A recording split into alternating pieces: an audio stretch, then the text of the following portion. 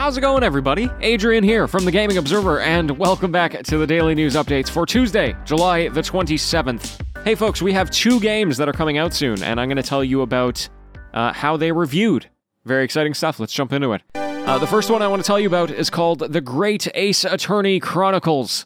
Now, these are some Ace Attorney games which previously only came out in Japan, and they're now making a worldwide release today, the 27th, on PC, Nintendo Switch, and PlayStation 4.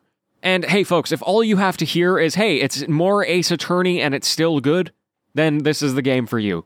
Reviewers are saying that it's just as good as the best Ace Attorney games, and actually they're 2 different games. It's Great Ace Attorney Adventures and Great Ace Attorney 2 Resolve, combined into one. Now, if you'd like a little bit more detail, it's actually pretty interesting. The game is set in 19th century Japan, so it's a historical game, as well as like Victorian England. I believe it goes between the 2. Same time period, just different parts of the world. And so there was a lot of positivity towards, the theme of the game, the visuals of the game. Apparently the art is very good. It's 3D instead of 2D. The soundtrack is better than ever, and it has some new features as well. And I think something important about this game is brought up by Eurogamer. They talk about how the original Ace Attorney games is all about the how and not necessarily the if. Most of the time you're trying to figure out how the bad guy did the thing, not whether or not they actually did it. And apparently in this game it has a lot more to do with figuring out who actually did the crime. You come across a legally safe Sherlock Holmes who helps you on the crime scene.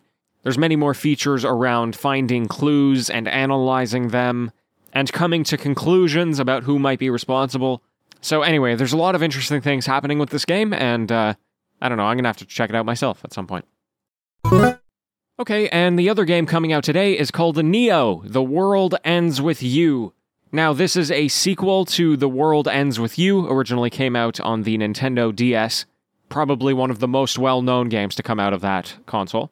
And that's kind of really what this whole game is about, according to reviewers. The World Ends With You made such a large impact on the DS, and really felt like lightning in a bottle for a lot of people. And so this sequel is all about how are they going to be able to capture that energy again. And for the most part, according to reviewers, it seems like they've done it. Now, I haven't played the game, so it was hard for me to relate to some things, but the basic challenge that the developers were having here is that they were going from a 2-screened console that were focused on touch controls, and converting it into a 3D action RPG that utilizes buttons on one screen. And so the way that the combat works is that you collect these pins, and then each pin is designated to a specific button. So if you're doing fast melee attacks, that might be on X or Y. Larger, longer attacks might be on the shoulder buttons. You control multiple characters at a time, and each character gets 1 pin. And so the combat is all about experimenting with these pins and seeing, how do they synergize with each other? How does your hand work at multiple things at once? And they keep you on your toes because these pins also have cooldown periods. It's an interesting concept.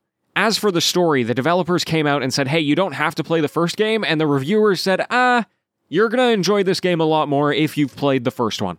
And if you don't want to play the first one, you should watch the anime adaptation that they did, which narratively is very similar to the first one.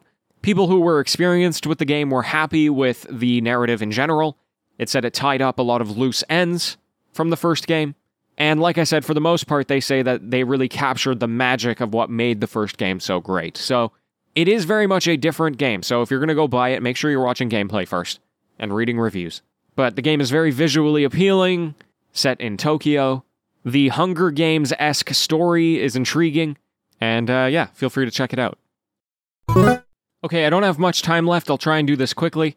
I just wanted to mention that it's been confirmed that Death Stranding has sold 5 million copies. That is a really great milestone for a debut title. That's both PlayStation 4 and PC.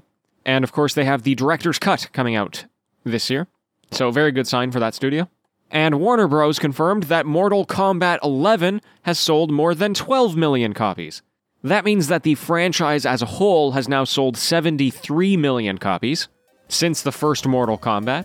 And that milestone is very much boosted by the most recent titles. Franchises like Smash Bros. And Tekken had traditionally sold better than Mortal Kombat, but now it's taken the top spot over those games. So anyway, I think that stuff's super interesting. And we're out of time. Thanks for being here. I'll be back with the news tomorrow, as always. And until next time, happy gaming, everyone.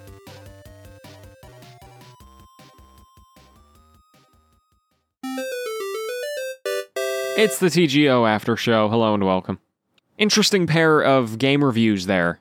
Or, I guess, game releases. You know, both of them are pseudo-sequels. One is a spin-off. And, you know, with Ace Attorney, you just gotta make more Ace Attorney, right? People love that franchise, and as long as the content feels fresh when it comes out, they're gonna like it. It's a formula that works. And, The World Ends With You is very opposite to that. They only made one game, and I don't think they could just make it again. They definitely needed to, you know, innovate and iterate.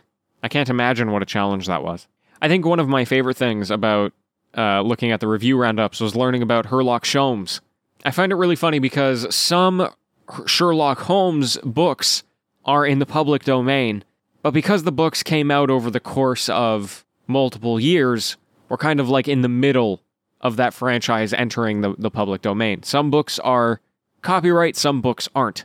And so there's this whole kerfuffle about, okay, if we're going to adapt Sherlock Holmes in some way, how do we adapt it so that it doesn't include information from some books, but does include information from the first books?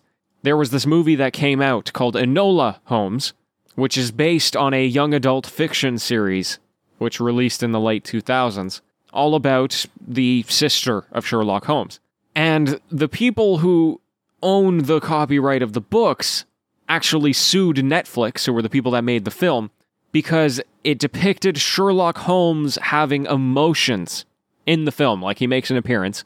And the lawsuit was on the basis of Sherlock Holmes has emotions. Because they say, hey, the books don't say that he has emotions until books that were published within a certain time frame. And the public domain hasn't caught up to those books yet. That lawsuit ended up getting dismissed. Like, that seems so trivial, right? That a lawsuit like that. And if they're going to go after them for something like that, I don't blame a company like the video game developers going, you know what, let's just call it Sherlock Holmes, and then also let's just make him terrible at his job, because then that's definitely not copyright infringement. Well, I don't know if that's true, but I actually played this board game once. It's called Unmatched, and they use a series of public domain famous characters. So they have, you know, King Arthur, Medusa, Bloody Mary, Beowulf, and Sherlock Holmes is in there as well. I thought that was pretty cool. Anyway, so that rabbit hole was pretty funny. Anything else here? I don't know. Mortal Kombat, you know, I think the fact that they're still selling gangbusters is really interesting. I think that if you look at franchises, video game franchises, it's pretty rare that some of these iconic games are selling better now than the originals. Like the first Mortal Kombat, that is a legendary game. Uber famous. And maybe if you include like arcade machines and stuff like that, it didn't sell the same. But the fact that we can come down to Mortal Kombat 11 30 years later and say, hey, this game is still doing very well, I think that's so cool. You know, you can say the same thing about Mario and Zelda, whereas there's other franchises that are in periods of low, right? Which Mortal Kombat went through. But if you look at like Sonic, like, what are those games doing? Nothing. Anyway, I'm getting out of here. Thanks, folks. That was a fun show. Let's do it again tomorrow. Ciao.